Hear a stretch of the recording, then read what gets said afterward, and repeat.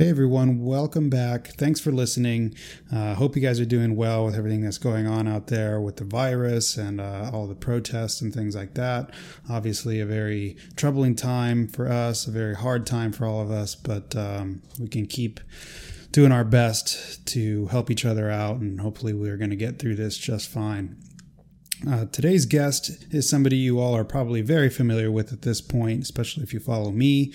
His name is Dr. Layne Norton. Layne is actually a client of mine. He's a friend of mine. We met a few years back when I attended one of his seminars. He gave me some advice on where to go for grad school. I took that advice, ended up going with the choice he recommended. Along the way, we became friends. He was actually an advisor on my thesis committee. And eventually he hired me to be his coach. And I've been his coach now for quite a few years. And we've been working our way through some of the injuries that you may well be familiar with if you followed him for a while. And we continue to work hard on that.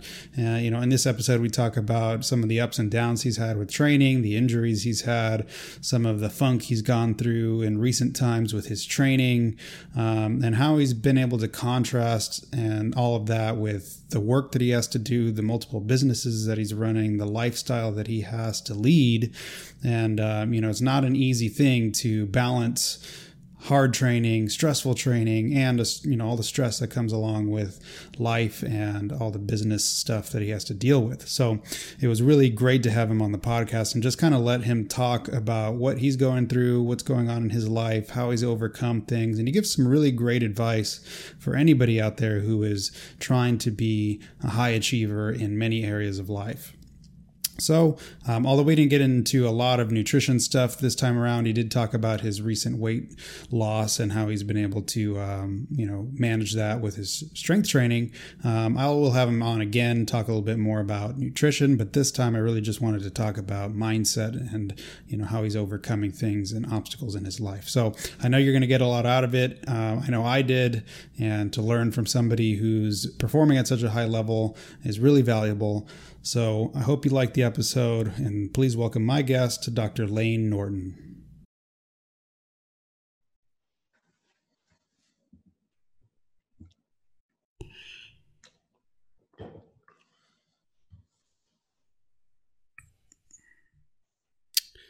All right, dude. Thanks so much for being on the podcast today, Layne. How's it going over there, man? Busy. Yeah. Always. But I feel like I've been sprinting for like 20 years now. Oh my gosh. But I think, if you sprint for a long time, you get really, really athletic and really fit, and you get better at it. So I've gotten better at feeling like I'm sprinting all the time. But I think what's going on over there. I mean, obviously we're still dealing a little bit with the aftermath of the COVID stuff, but Florida kind of opened up now. Arizona opened up now. And so, this is a crazy couple of months, not only because of that, but I think you've had a lot going on business wise and training wise. So what's been going on with that? Yeah. Well, I already had a lot going on because I don't really coach much anymore, but we still have a coaching business where we've got coaches that work under us and obviously do nutrition and programming and that kind of stuff. So that actually died down quite a bit during the beginning parts of COVID. And I don't know what everybody else's, people out there who are coaches, their experience. I found like the 3-week period where it was kind of being discussed that there was going to be lockdowns, and then they instituted lockdowns. Mm-hmm. We kind of saw a really big drop off in coaching inquiries, and then they kind of came back up to normal by the end of it.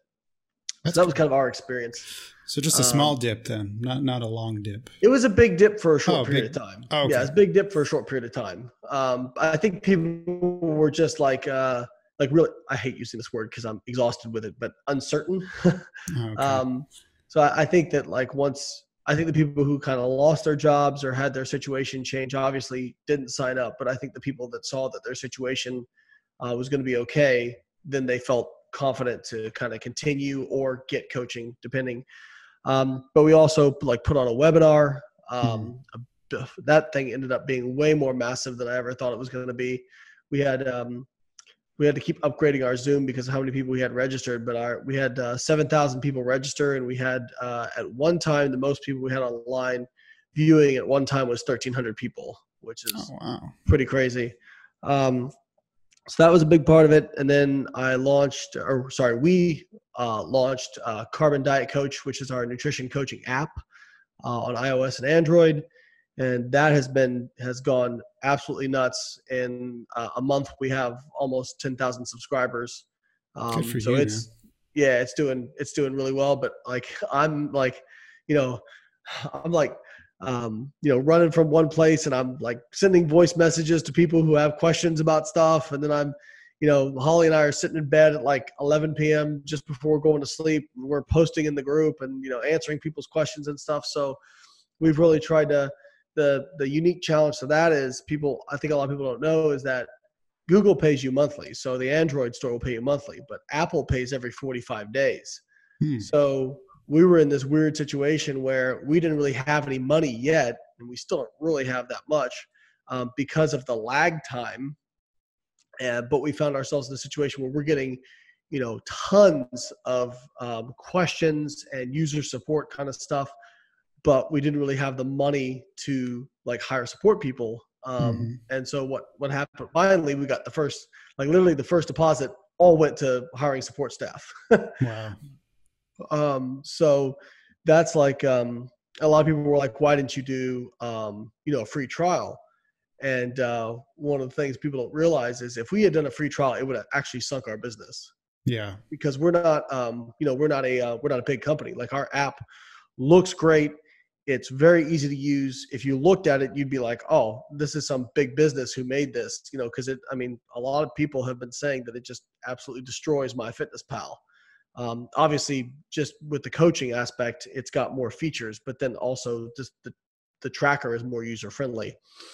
But but if we did that, we would have had tens of thousands of people sign up who weren't paying, who would likely have a lot of questions, and since we weren't getting any revenue, we wouldn't have money to hire support staff. We would have had to take on a lot of debt in order to be able to do that. It's been good, but it's been still stressful because basically Holly, myself, and Keith have been taking care of all the customer support until this past week. And then we've brought on 2 customer support people, which will help us a ton. That's been hectic. And then I launched some short courses with some partners of mine in Australia. So we have 2 courses: the Science of Nutrition and Training the Physique Athlete. And that was with the Clean Health Fitness Institute over in Australia. And they were actually they were amazing. They have really got their stuff together, and they're actually their goal. So that's the Clean Health. I've known the people over there for about 6 years. I've known the owner, Dane, for about 6 years. And it started because he sent a couple of his trainers to my some of my courses or some of my seminars in Australia. And this past year they were like, hey, would you want to come over here and do seminars? And then they were like, we could make this more of like a class style thing, because they actually have an accredited certification for nutrition. So actually government accredited over there. What's it called? Clean Health Fitness Institute. So we actually took I did a 2-day seminar called The Science of Nutrition, and then a 2-day seminar called Training the Physique Athlete. And they took it and digitized it. And I was completely blown away by their process. When I came over there, they had ready all this content they wanted to film. And we literally 2 hours before my seminars, I was filming content. And then 2 hours after my all day seminars, I was filming content, but they killed it. They got so much content from that they used for, sales and whatnot. And then about a month later, they had completely turned it into a script, and they sent it to me. I did some editing. I read the script over the course of a week, recorded the audio, and then they took it and they turned it into basically a bunch of it as animations and whatnot. It's just really slick. So people have been loving that. That's been selling really well. And now myself and your former advisor, Bill Campbell, are actually have kind of entered into a handshake agreement with Clean Health that we are going to bring out a large scale accredited physique coaching certification. So Perfect. that'll be pretty cool, but that's going to be a long way off. But I mean, Bill, like Bill is so dialed in. So he's been doing great with his social media too. So yeah. Anyway, yeah, just a lot of stuff going on, a lot of meetings, a lot of podcasts, to promote the new stuff we got going on. And, but the positive thing is, as we were talking about, training has still been going well. So I find that, no matter how stressful my life gets, if training is going well, I can handle it. So I'm grateful that training's been going well. Dude, it's, first of all, I've known you now for a little while. Obviously, we met each other back when I was at USF under Dr. Bill Campbell. You actually met me the day after I won my first nationals. Yeah, I met you. 2 days. I did. I met you then. But I guess what I mean, I really met you then, because then I started to get to know you. But there was a time there where you were not in as good a shape in everything we're speaking about as you are today. So it's really awesome for me to have seen you go from kind of like your lowest point in a lot of ways to, I mean, maybe your highest point now, who knows? I mean, the stress now is good stress, right. So it's still stress, but I kind of try to keep it, in perspective that, there's a lot of people who would be ecstatic to have this kind of stress. So I've got to keep it all in perspective. I'm usually pretty good at managing that kind of stuff, but I think, even people who manage stress well still have their days. You gotta be careful, right? Because if you if you start complaining too much, then all the trolls are gonna come out. Yeah. Well, I mean, obviously I prefer this stress over being unemployed, So, it's kind of like, you're right. You got to be careful because, there's a lot of Hollywood celebrities who got put on blast during the lockdown because they were complaining. They went to complain about things that they thought, oh, people will understand this. And then they realized, no, they don't have normal people problems. Right. Mm-hmm. So, it's good stress. And yeah, like you said, I probably hired you actually when I was at the lowest point of my life with just going through the divorce and then getting kicked out of the Avatar and then, losing my supplement company. So it's been a long climb kind of back, but, things are starting to click. And then obviously, the injuries as well, that kind of, was a big, a long journey back, but, I'm grateful for all those experiences because I think it makes you appreciate the highs a little more. I mean, at nationals this past year, I know it was a weight class up, but setting a total PR and a deadlift PR when I didn't really, I didn't know if I was ever going to PR again in lifting. So, I mean, you remember I was very excited after that deadlift, I was very excited. Yep. So it didn't matter that I finished 12th. I was just pumped to feel like, hey, I can do this, and obviously now dropping back down to 93 this year. That's been kind of a journey. And, I've had, I'm sure we'll talk about this and maybe we can go ahead and talk about it, but, training was not going well for me. Probably started in late December and all the way into even like May, it was not feeling good. We had a few phone calls. We're just trying to figure things out, trying to see your physical therapist. I'm doing everything I can. You're doing everything you can. You're feeling better now. You were just telling me, what do you think that was that you did over those last few months that has gotten you to where you're at now, feeling good again? So just to put it in perspective, for people listening, I pulled 727 at nationals, and probably with some left in the tank, to be honest. It was a pretty smooth pull. But, in December and January and February, I mean, I started having issues with pulling in the mid fives. Like it was, and,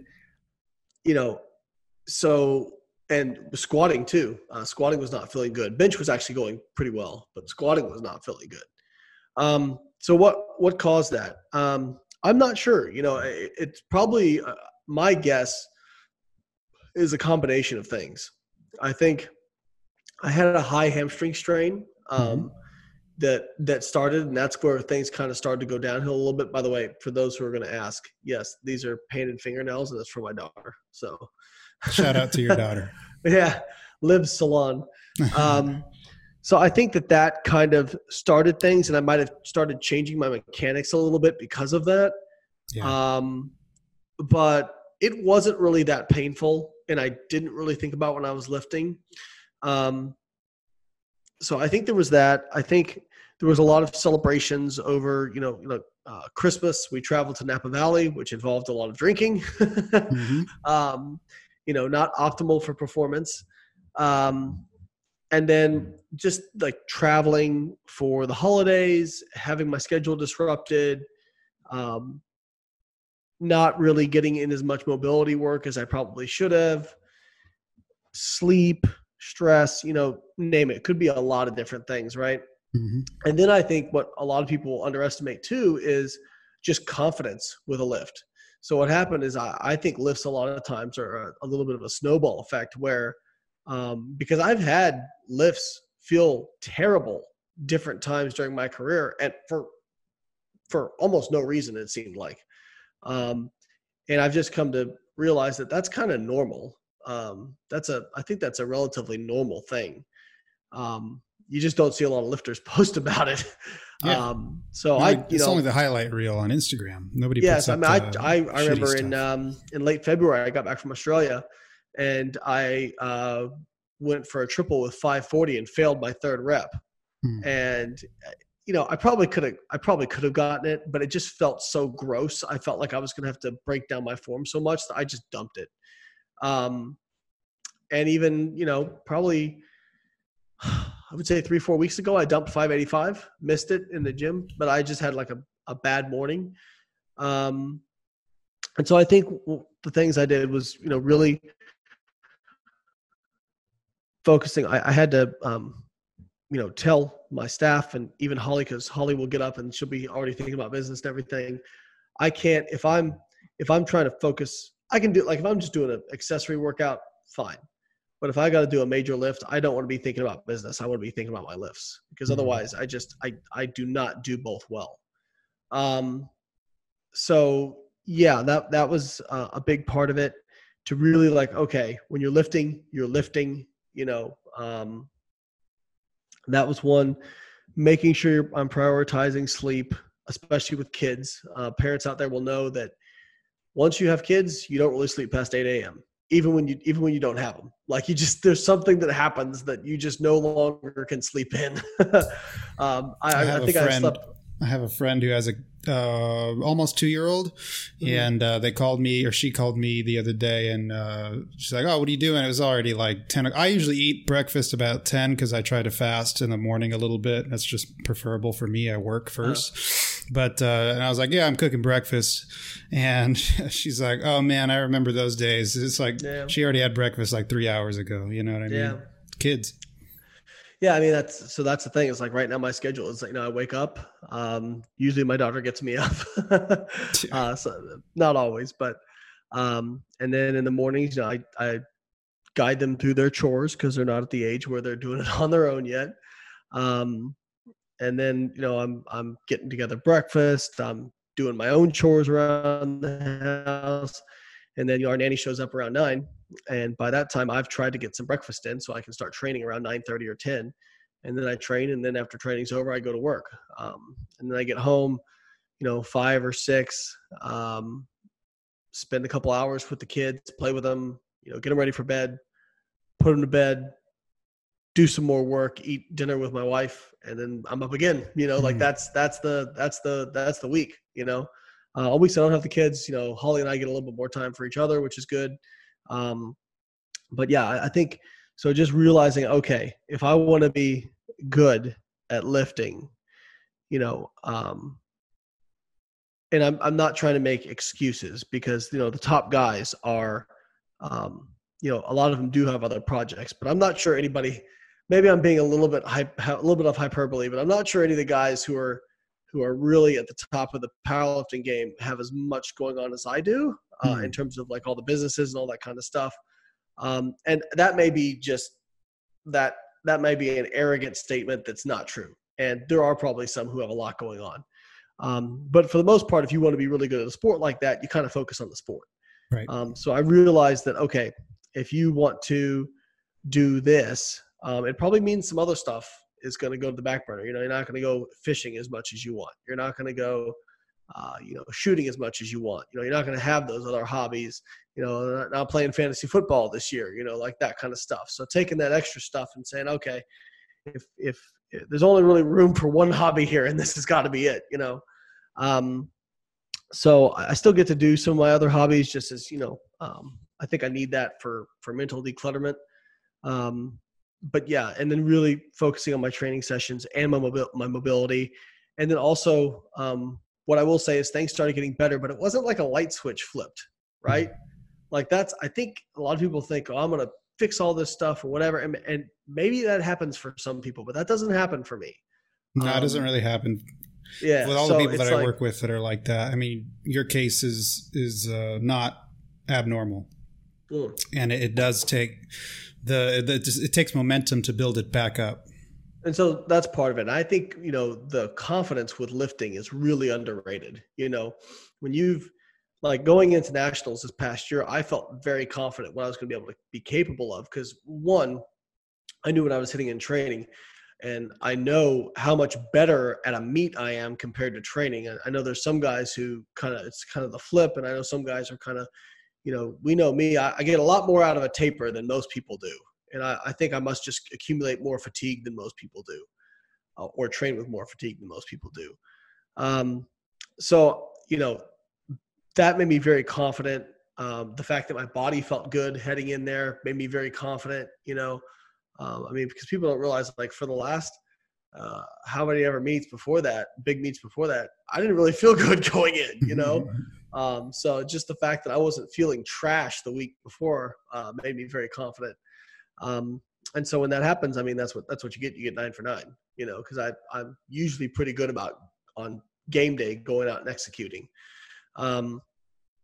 But, with this past year and whatnot, I think one of the things that a lot of people don't talk about, and that I have talked about, and the day I dumped 540 for a triple, I actually did an Instagram story talking about it, because now don't get me wrong, I don't want to do that. That's not something that's not like, oh, let's go talk about this. Cause I'm ready to just go take my belt and chuck it into the mirror. You know what I mean? But that's when I usually get the text that says, I think I'm done with this sport.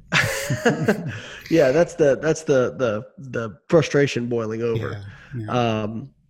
But in it, I'm kind of like, okay, maybe, cause it's also tough when you're, I'm 38 years old. So at a certain point, there aren't going to be any more gains, Mm-hmm. But I try to at least tell myself, well, look at Dave Ricks, and we're probably not there yet. Yeah.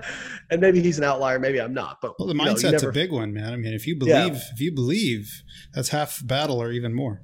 Yeah. So that's the thing. So and part of it, another thing to keep in mind is I dropped 20 pounds, right? Mm-hmm. So that's another big one, right? I just. Even if I didn't feel weaker, I just didn't feel good, So, and, Holly was like, well, maybe you're not going to be able to be as strong at this weight class. And I was like, don't no SIBO me, because it's the same thing, right? Like if you, just because you believe something doesn't mean you can do it. But if you don't believe it, or you put that in your mind, then you're definitely not going to do it. Right. So I didn't want that in my mind at all. So I, logically, could it be true? Sure. Could it be I've hit my peak? Sure. But my mentality was, okay, let's check all the boxes, do everything we can, do it for a long period of time. And if it doesn't pan out, then hey, then at least we know. So slowly but surely, things slowly started to feel better. The lift slowly started to feel better. Even a couple of weeks ago, deadlift, it was like, come on, deadlift, come on. It was like squat's starting to get there, but deadlift. And then this past week, went into the gym and was warming up, and, 545, which had been feeling pretty bad, was just moving slick. I was like, all right, so let's do 585 for triple, which I hadn't hit in a long time. Slick. did 635 for a single that, was real smooth, then backed off and did 600 for a triple, which I hadn't done in a long time. And it's like, okay, there it is. You know what I mean? And I think that was honestly just a confidence thing. And I think now, when you walk into the gym and you're not dreading a lift because you've had that confidence. I talk about this on a lot of my lives. People say you need to have confidence, and that's, whether it's lifts or business or whatever you're going to do, but you can't get confidence from nothing. Like if all you've had is, let's take lifting, for example. If all you've had is trash lifts for the last, however long, you're not going to have a lot of confidence. So how do you build that confidence? Well, one of the things I did was, okay, and I said to you, I actually want to squat a little more often. Yeah, I want to, I think it may seem counterintuitive, but I think that will be better for me. And I kind of walked it back in terms of, all right, you know what? Let's try not to think about how I feel. Let's just focus on getting the movement done and see what's there. And, slowly but surely over time, rather than every session being trash, 1 out of every 4 sessions felt okay, and then it was like, all right, now about a third of them. And then it was like, okay, now half of them are getting better. And now it's finally getting to the point where it's like, and not always, like, I'm sure I'm still going to have some days where I go in and feel gross, especially, I wouldn't even be surprised. I don't want to nocebo myself, but I wouldn't be surprised after, having such a good week last week that this week was a little bit off, because that tends to happen, it's just one of those things where, you build that momentum slowly. I use the comparison of like a strong man who's, doing the plane pull or a semi pull or something, right? So when they first get going, they're almost barely perceptibly moving, right? They're barely perceptibly moving, but they're applying a lot of force, right? They're applying a lot of force. They're just trying to get over that inertia. That's the same thing that you're doing when it comes to lifting or big goals or whatever it is. Like, that first part is what's most important, but it's also where you're getting the least positive feedback. Right. And then what happens? You get a little more rope, and then you get a little more rope, and then you get a little more, and pretty, over time, now you're running, what I mean? Where it's just like things are popping, right? So I think that's an important thing for people to keep in mind. And specifically when it comes to powerlifting or lifting sports, just kind of get over the fact of, once you get relatively advanced in this, PRs aren't going to come that often. It's not, with exceptions of some of the Instagram lifters who you see PR all the time, that's pretty tough. And like, one of the mental shifts I've had to make from how I used to train, how I train now, is not caring so much about PRing during training. Yeah, you told me that, and I think that was a really important thing for you to get in your head, because you're so used to performing at a high level all the time that you were getting in your way a little bit when it came to how hard you trained in the gym. And it's like a double-edged sword. You are great at what you do, and you are a great lifter because of that work ethic and because of that effort that you can give. But now it almost will work against you, because the tendency is always to want to hit higher numbers. But you've made some really smart decisions in your training that you've told me about, where you're just like, hey, you know what? Could I have done an extra 2 or 3 reps? Yeah, but that's not the juice isn't worth the squeeze right now, because I would rather save that for another time. I'd rather save that for the platform, quite frankly. Yeah, another thing that you don't realize is, like, especially if you're talking about like doing a little bit higher rep sets, like just pumping it up a little bit more, just to feel like you hit a PR or something like that. That takes a lot out of you, Yeah. I can specifically remember in 2015 getting ready for Worlds. I kind of dealt with a back injury, big surprise. And I couldn't really squat. I couldn't really squat regularly until about 4 weeks out. Maybe it might've been 5 weeks out, but I remember the first session back, the first week, we did kind of like a mini test with 500 pounds just to see how many reps I could get with it. And I got 10, which was great, because it was like, all right, that's close to being there, Yep. And then the next week I put 510 on and got 8 reps. And I just remembered the mental mind fuck of that. Now looking back, I'm like, oh, what are you so worried about? Like you hadn't been, your fitness wasn't there, and you hit this big, massive, 500 for 10. I mean, that's a lot of weight for a lot of reps. So of course you weren't going to do as good the next week. You know what I mean? Like, of course. But yeah, that was something that, now looking back, it's like, okay, well, now I understand why that happened. But at the time, it's like, damn, why isn't this moving the way I want it to move? And then just getting one more point about confidence. One move that I thought my old coach, Ben, made that I thought was actually pretty brilliant, that you probably wouldn't draw it up on the playbook that way. But a week out, he said, we're going to go heavy for a single today. We're going to go like RPE 9.5. Like we're going to go, a little bit over a second attempt. And he later told me, he's like, because I could just tell you needed that confidence boost. Like you needed to see that you could hit a heavy weight that you hadn't hit in a while, especially after that back injury, and hit it in the gym. So we did a kind of a mock meet, but just 2 lifts instead of 3. And I hit 640 on squat in the gym a week out from Worlds. And as soon as I hit that squat, I remember thinking, I'm going to squat the world record, but that was that confidence built up. And I think a lot of people really underappreciate that when it comes to powerlifting.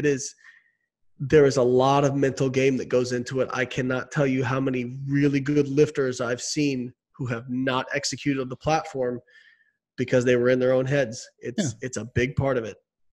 It's definitely a big part of it. You see it in every sport. The fight game, especially, like this is right now is all we get to watch is UFC. Yeah. There's a big difference. You talk about guys. They talk about guys. I listen to Rogan's podcast all the time. He's talking to MMA guys, and they talk about these guys who are killers in the gym, absolute killers that nobody ever wants to go up against them in the gym. But then when they get into the octagon, now there's a lot of factors there, right? They got a weight cut. They got, all kinds of things. But there's something about being in there under the pressure that changes the way people operate. And same thing is true in powerlifting. Yeah. And I mean, I'll talk about this because I think Bryce has talked about this years ago. So the first nationals I did, and then the first Arnold I did, Bryce Lewis was one of my competitors in 93. And Bryce, I beat him both times, and Bryce was absolutely stronger than me at those times. But, Bryce had, he saw a sports psychologist afterwards, actually. And I'm not saying like I was like some super intimidator or anything like that, but I think Bryce had difficulty translating what he was doing in the gym over to, on the platform. Now, obviously he's rectified that because he is an absolute destroyer in the 105 class. Absolutely. So obviously one thing, going up weight class was good for him. Hiring Matt Gary was good for him because obviously, I think that's another big thing is having a coach you trust with their attempt selection. Yeah. So, when it came to Ben and also with you, I know that there's not going to be a weight called to put on the bar that I can't physically do. Like I know that. I know that it's just a matter of if I execute it, I will get it. Mm-hmm. And I think that's a big thing. So I think that was probably big for him is having Matt Gary in his corner as well and knowing that Matt's not going to put a weight on the bar that he can't do.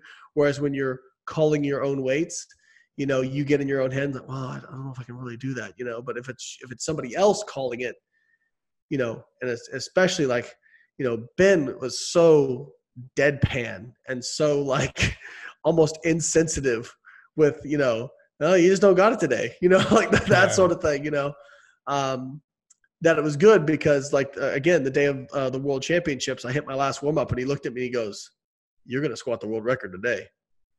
So just hearing that, I'm like, yep, I'm going to do it today, Yeah. So so having a coach in your corner is a big thing. But then also like you said, the weight cut, people with a 2-hour weigh-in, it is a whole different ball game. That is, and UFC is 24 hours, right? So, and most powerlifting organizations are 24 hours. And I have seen guys come into USAPL from other organizations who were, pretty good lifters, and they were not ready for that. Right. And it really hurt their lifts. And then I think, that's a big thing. And then mental preparation. So I've seen Bryce post about this, giving him some props. he has a sheet that he actually has printed off that when he needs it, he reads it. And it says something like, you are a 700 something pound squatter. You are this, you are that, you are mentally tough. You are, that is, so I've never had a sheet like that. I will tell myself those things. And some people will think I'm like, nuts or arrogant or whatever, but I tell myself these things. And actually there's a recent study that says if you do it as, instead of talking as if you talk as you, like you talk as a third person to yourself, it actually works better. It's kind of like when a coach tells you can do it. It's not you telling yourself you can do it. It's another person. Which might be a little bit of validation, but that's how I've always done it. I'll say, you can do this. You can do this. So I think that sort of self-talk is very important, and mental preparation. And, so I think that's been the biggest difference in Bryce's career. He actually asked me after the Arnold, what if I had any advice for him? And I don't know if it made a difference or not, but one of the things I said was, well, try to make the competition experience match your training experience, right? So a lot of people, criticize the fact that I get really amped up in training, but I don't look at that as a disadvantage, because that, people say, well, that will fatigue you, this and that. Well, maybe, but I mean, you've seen me, that is a practice skill. I can go from talking to you to ready to crush everything in my way in about 45 seconds. You know what I mean? Like, that is a skill. And if you don't practice that skill, it's not just going to suddenly be there. And one of the things he told me was, I asked him, I'm like, do you usually, like in the gym, do you have a lot of nerves when you train? He said, no. I said, well, do you have nerves on the platform? He said, yes. I said, well, maybe try training with a little more nerves in the gym. Like, try to make yourself nervous, So yeah, I just heard, going back to the fight game, Henry Cejudo, who's the former, I guess now he's retired, but featherweight and bantamweight champion in the UFC, also Olympic gold medalist, was just talking on a podcast about this very thing. And basically what he said is, not every time, but quite often in his fight camps, he would simulate the environment of fight day. So he would get wrapped up in the same way. He would do his walkouts. He would do his warm-ups. He would get himself amped up and to go in for a sparring match, because when it did come down to fight day, that was second nature for him. Yeah, it's one of the reasons I don't like to train an empty gym. I like to have people watching. I like to have some pressure on me. You know what I mean? Because I mean, if you're getting all amped up and fired up, and then you go out, you don't get a weight. I mean, you're going to look pretty stupid, Dumb, so that's that. Again, people will say, well, that's kind of weird or awkward or whatever. But I just look at it as that's closer to the competition. I don't squat into a mirror for that reason. I'm not going to get a mirror on meet day, right? Yeah. I pause my bench every single time, because I'm going to have to pause it in the competition. Yeah. Even right down to, just to give you an idea, when it came to IPF Worlds and what I've done since then. So when I went to IPF Worlds, first thing was I got there 6 days before I was going to compete. So I wanted to have all the time in the world to make sure that, my sleep schedule got right. Any fatigue from the travel got right. Any stress got right. You had people flying in, 2 days before they were going to lift, or a day before they're going to lift. And it's kind of like, what are you doing? You know what I mean? And then also, I took my own scale. I've been weighing on. My weight was on point, but I took my own scale. First thing I did after I landed, got checked in at the hotel, was I weighed in on my scale. And then I immediately went to the venue and weighed in on their scale, because I wanted to see what the difference was, right? Because I'm not going to travel 6,000 miles to miss weight. Hell no. And then we went to the grocery store. We got everything, bought all that kind of stuff. And now I've got a few days to settle in, right? So the next day I went to the meet. So I got there on a Tuesday. I went on a Wednesday. I was competing on Saturday. So I went there Wednesday, went to the meet, watched a lot of it, just to get the lay of the land, all that kind of stuff. We went to a little bit on Thursday, but what I did was, first off, I went to Worlds is no joke. Like, you need a badge for everything. So I made sure all my family and friends who were coming had badges. And actually there was a mishap with that.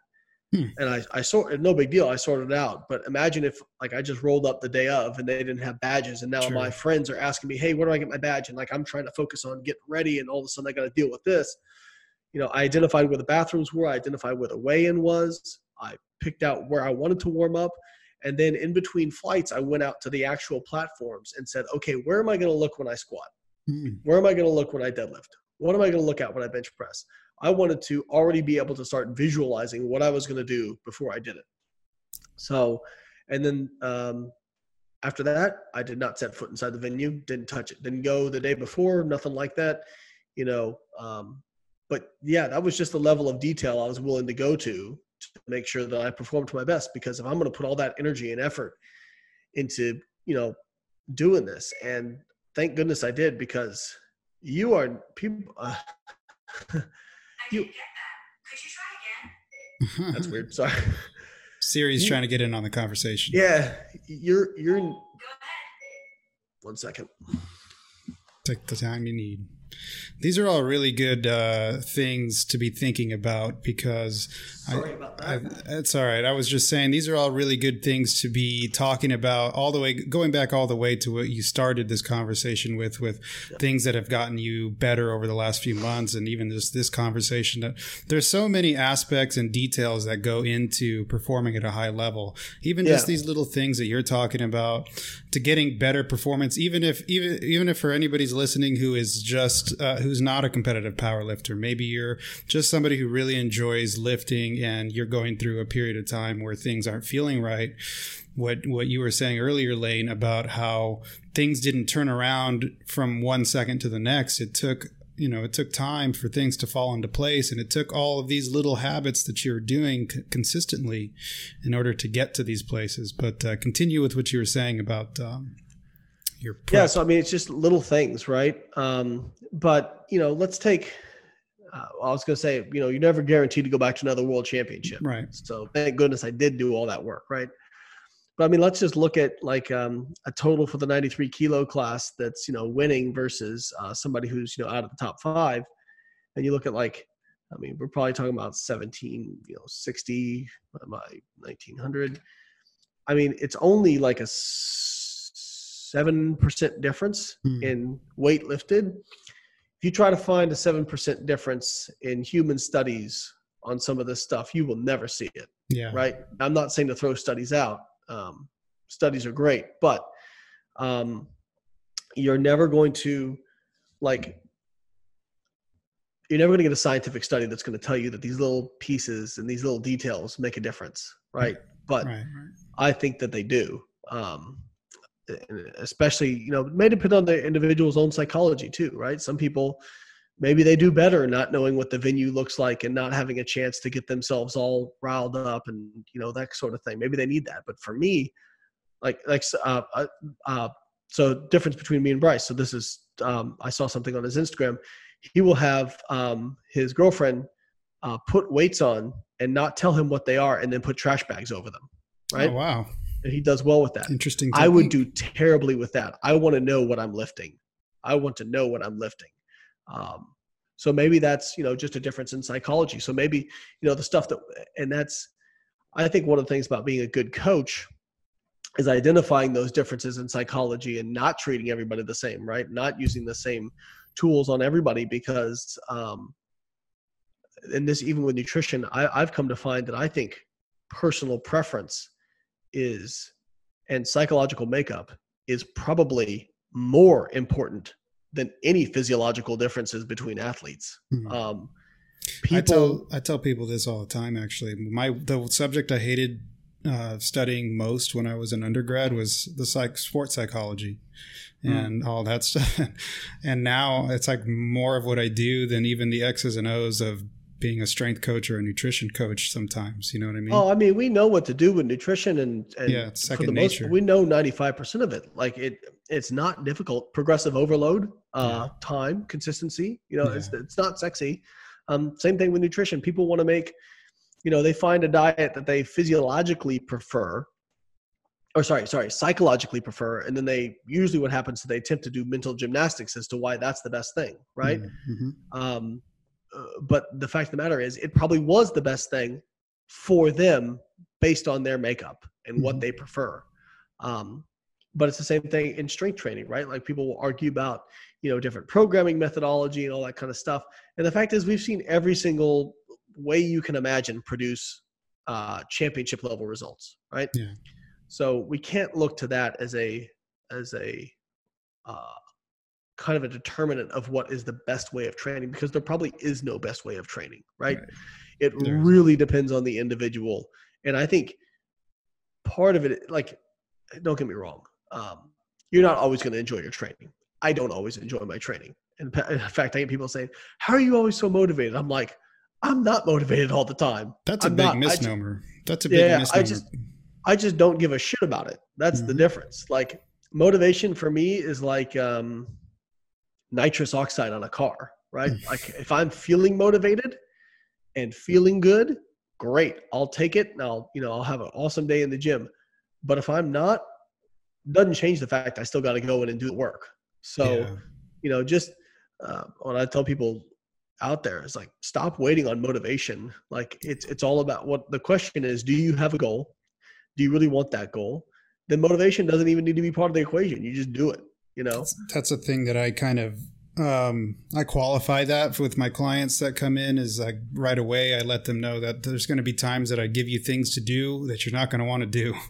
And that's not what training's about. Training isn't about always doing what you want to do. If that were the case, you don't need me. Just write the program that you like to do all the time. But if you want to get the results, that's a different story. Yeah. And that's, we do this with, we've had this in the Carbon Diet Coach group, because one of the great things about the app is it's very customizable, but you're skirting the line between so people have, I don't want to go too far into like what we're doing, but essentially a couple of people have said, or a few people have said, why doesn't the app do this, this, and that? And I would tell them, I'm like, well, because then you're basically telling the app what to do instead of having the app coach you. Yeah. So, the problem is if you give unlimited flexibility, yes, it's extremely modifiable, customizable, great. But if you have unlimited flexibility without structure, it's no longer coaching, right? Yeah. By the same token, if you have too much rigidity, you can create just as many problems with that as well, right? Because, as we know, flexible models of periodization have been shown to be superior, or at least as good, probably superior to fixed models of periodization. Mm-hmm. And I mean, it makes sense. Like if you go in and you're just feeling absolute crap one day, why would you try to get your hardest session in? Like just do something different, Yeah. Or even, I think I've told you many times, hey, this was feeling trash, so I modified it to a tempo squat, or I did a, something that would just allow me to get the movement in, but not feel like absolute garbage, Absolutely. And I think that's really undervalued. And I think that's one thing that, with my old training I would do with Ben, it was basically percentage based. Mm-hmm. And I think the plus side to percentage based training is there's so much structure that you have confidence that if you do what's on there, you are going to get very strong. The downside is it's so structured. So if you go in and you're just feeling really trash, you may try to power yourself through a training session. And Ben would say this too. Like I would tell him afterwards how I felt, and he goes, well, you should just back the weight off. And I'm like, I know, but this was on the sheet, Yeah. And so I think that, I can't, for anybody listening, Ben Escrow is an excellent coach. I am not trying to take anything away from excellent him. Coach. Yes. Produced numerous world champions. So obviously knows what he's doing. And I think my guess is his programming has probably changed to accommodate some of that stuff as well, because I'm sure he's evolved as a coach as well. And so that's one of the things that you've really got to keep in mind is there's so many parallels between nutrition and training. And one of the best things I ever heard was from Corey Probst. And she said that what she believes in is structured flexibility. And I think that is such a huge component of success with anything. If you give some people, and everybody's like line is going to be different, whether or not they favor a little more structure or a little more flexibility. So I think that one, that's a kind of a personal preference issue and knowing yourself. So people like my wife tends to have that more type A, like perfectionist sort of mentality. So she prefers a lot more structure to things that she does. Whereas I think I'm a little bit more on the flexibility end of stuff. But it's very individual. But I think that that's, you know, as a coach, it's really important to understand that, hey, everything is tools in a tool belt, and it doesn't have to be, you know, this versus that. Everything has a place. Yeah. I wanted to touch a little bit on, without taking too much of your time today, your mindset. You know, we talked a little bit about how much you have going on with your businesses and everything like that. You still find a way to perform well in the gym and all of that kind of stuff. So what is your mindset? I mean, you touched on how motivation isn't necessarily something you rely upon. It's probably something more to do with discipline and consistency and things like that. What's your mindset? Explain to people a little bit more, because, you know, people see you on YouTube and you're this no disrespect, you're a boisterous guy. You've got a persona on YouTube, and yeah. I know that that's not always you behind the scenes, right? Yeah. You can't be that way all the time, because otherwise, I don't think anybody could stand to be around you. Your wife probably would probably hate you. But no disrespect. I'm just saying it's a persona, right? So, but you know, you've got so much going on, man. How do you get yourself up in the morning and get charged to do it? Is there something inside you that's just like driving you from a perspective of helping people? Is it driving you from a perspective of accomplishing things? Is it what is it in there? So again, when it comes to what I do for work and my job, I see myself as kind of a science communicator. If I had to boil it down to like a basal level, a reductionist kind of sort of thing. There are days where I'm like, fuck this industry. I'm tired of dealing with it. I'm tired of all the crap in it. I'm tired of people, you know, being, you know, telling me I don't know what I'm talking about, all this kind of stuff. And so I'm not going to pretend that I'm always up for it, but I kind of use the same mindset as lifting, which is I do love this stuff. I still am passionate about this stuff. After 20 years, I still get excited when a new, you know, nutrition study comes out that shows something different. You know, so I know that this is what I'm passionate about. You know, that didn't change. But it's like when you meet somebody and you fall in love, right? So you have that first initial puppy love stage where you're just obsessed with the person and they can do no wrong, right? And then 5 years into it, you're like, God, this motherfucker's getting on my fucking nerves. You know what I mean? Like, so you still love them, but it's like, oh man, you know, but you don't want to make decisions about that relationship just based on how you feel in the short term, right? Because, you know, obviously, like, you know, people can grow apart. Like, I've been divorced, so obviously I've been down that road, right? And that can be a hard thing, deciding, okay, when like, what I tell people is, like, how do you know if you're not passionate about something anymore? And I think it's kind of one of those things that if you are consistently over a long period of time feeling really negative about it, then that's probably an indicator. But for me, you know, I'm still really fired up about this stuff. I love doing content. You know, I love posting stuff. My most rewarding times in my life have been when I worked really hard to produce something that people felt like was an unbelievable value and felt it was very helpful. So like when I put out my books or Carbon app, you know, that has been the feedback, getting that feedback to say people to say things like, this changed my life, or I had never thought about this way, or this was the best $50 I ever spent, or the best $10 I ever spent, or whatever it was. That is such an amazing feeling to me, that's what I take with me and I draw on when things are not good, right? Because things sometimes are not good. But yeah, I don't make decisions, you know, if I'm passionate about something. And people have asked me the same thing about lifting. They're like, man, you know, what do you have left to prove? Why are you still trying to do this? You're 38.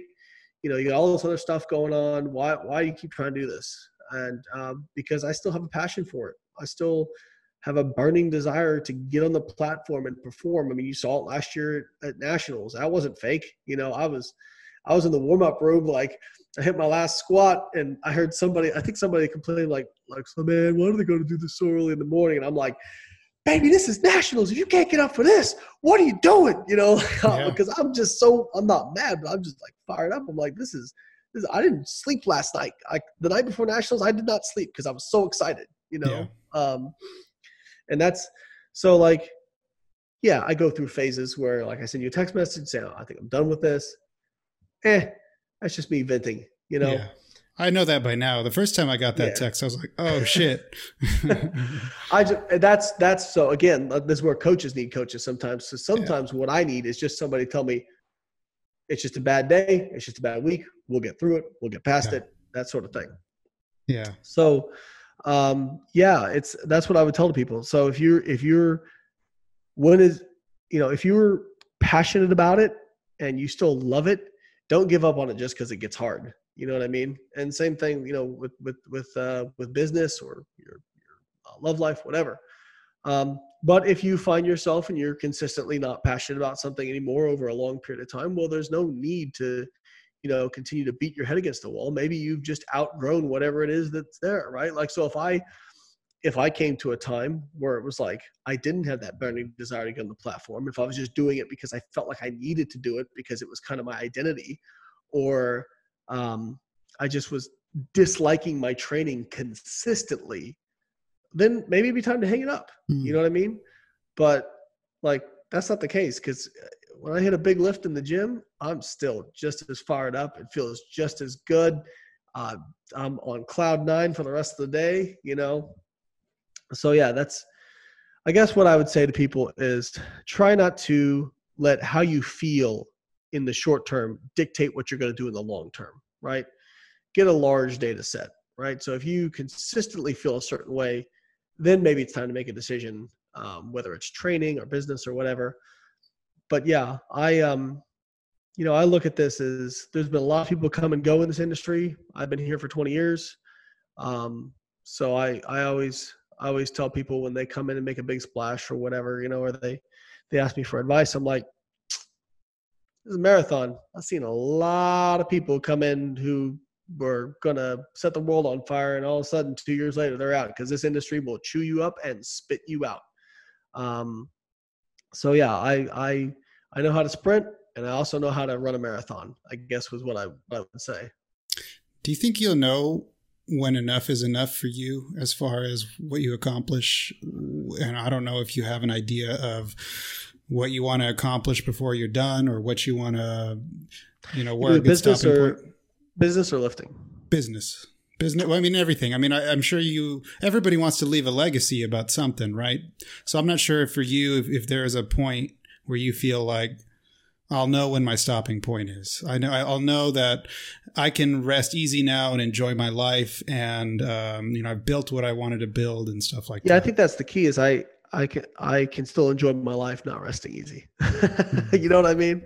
Like, I think everybody has this idea that I don't know if I'm ever going to be the kind of guy who's like, okay, I built all these things. They're making a bunch of money. Now I'm just going to sit back on an island and pop a few Coronas and enjoy myself,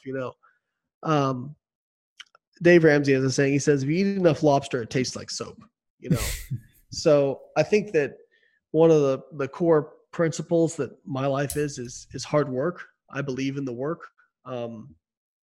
But also, I don't want to be a Steve Jobs where I get to the end of my life and I've built all these things and then the people closest to me can't stand me. You know what I mean? So will I know? I don't know. I think that's a hard thing to, it's like, and even when it comes to powerlifting, like, you walk away too early, people say you walked away too early. You walk away too late, and people criticize you for walking away too late. I think you got to do what you believe, Mm-hmm. So yeah, I mean, it's look at, fighters have the same thing, where it's like, when is it? You rarely see somebody step away and retire, and people go, he retired at exactly the right time. Right. It's like, it's always, what's he doing? He's still got the best years in front of him. Or it's, somebody's like, well, he's punch drunk, he should have retired 5 years ago, this and that. It's Michael Jordan retired twice, and both times they said he was too young or he still had more left in him. Yeah. Well, I guess he retired 3 times. The third time was probably that was really good. Exactly. Now, but the third time, then they said, man, you should have never come back. Right, exactly. So I think at the end of the day, you got to do what you think is right for you. Yeah. I know for me, we have a kind of a 5-year plan in business of things we want to build. And then my goal is to build a few different things that basically I can just produce content to support those, right? And not just promote them all the time, but produce content that's relevant to those things that will help sell them, but also educate people and help people. And that would be my goal. I would like to be able to just focus on content and not some of the other stuff, not the building stuff. So I think once I get there, that will kind of be my checkpoint. But then I'm sure I'll find something else to build as well. So there you go. It sounds to me that, people might have an idea. Lane likes to battle zealots on YouTube, and he likes to argue with people on Twitter sometimes, or debate people on Twitter, we'll say. And Lane, Lane doesn't stand for bullshit, I guess, when it comes to the fitness industry. That's 100%. But it sounds to me, with all that you're saying, is like, if you wanted to leave your hallmark on this industry, it just sounds like you want to have left helping as many people as possible. So like at your core, it sounds like you just really want to help people. Yeah. I mean, and even like when I call people out or I, get in debates or whatever, that is actually coming from a place of love, as weird as it might sound. Mm-hmm. Because I have, I guess, one of the things trying to beat the stupid out of them. I think one of the things I have a problem with is, and to be clear, when I'm debating with somebody, I don't actually think I'm going to change their opinion. I'm just trying to plant that seed of doubt in somebody, because usually when I'm calling out, I try to not just call out the average person who's saying something dumb, because we've all been dumb before. I'm looking at people who kind of have a platform, who are making money, and they spread misinformation. That's really the people I try to get in my crosshairs. Because I just, one of the things I pride myself on is I can honestly say, I have never fibbed or distorted data or anything like that, or misrepresented or cherry picked just to make $1. I've never done that. And so it really angers me when people use the cloak of science, but it's actually pseudoscience, to try and make money from people, or should I say extract money out of people. And so that's something I have a really low tolerance for, and kind of what I go after. So that's coming from a place of love. I consider myself a consumer advocate. You know what I mean? And so that's coming from a place of love, even though sometimes it probably doesn't seem like it. Yeah. Well, check it out, man. I know you got another place to be. I think you have another interview or something like that. So we're going to cut it here. But I had a lot of questions I still wanted to talk to you about. Obviously, you're a nutrition guy, and we didn't even barely talk about nutrition. So I'll have you on the podcast again another time, hopefully. But okay, thank you very much for being on. And I know your time is precious. So thanks a lot, man. No worries. Thanks, Anders. Check Lane out on Instagram. Most of you, I didn't even introduce him because most of you already know who he is anyways, but you can check him out on Instagram. He's got a lot of great products, a lot of great stuff out there, and he's a good friend of mine. So check him out. Peace, everybody. Thanks, dude. Yeah, you too, man.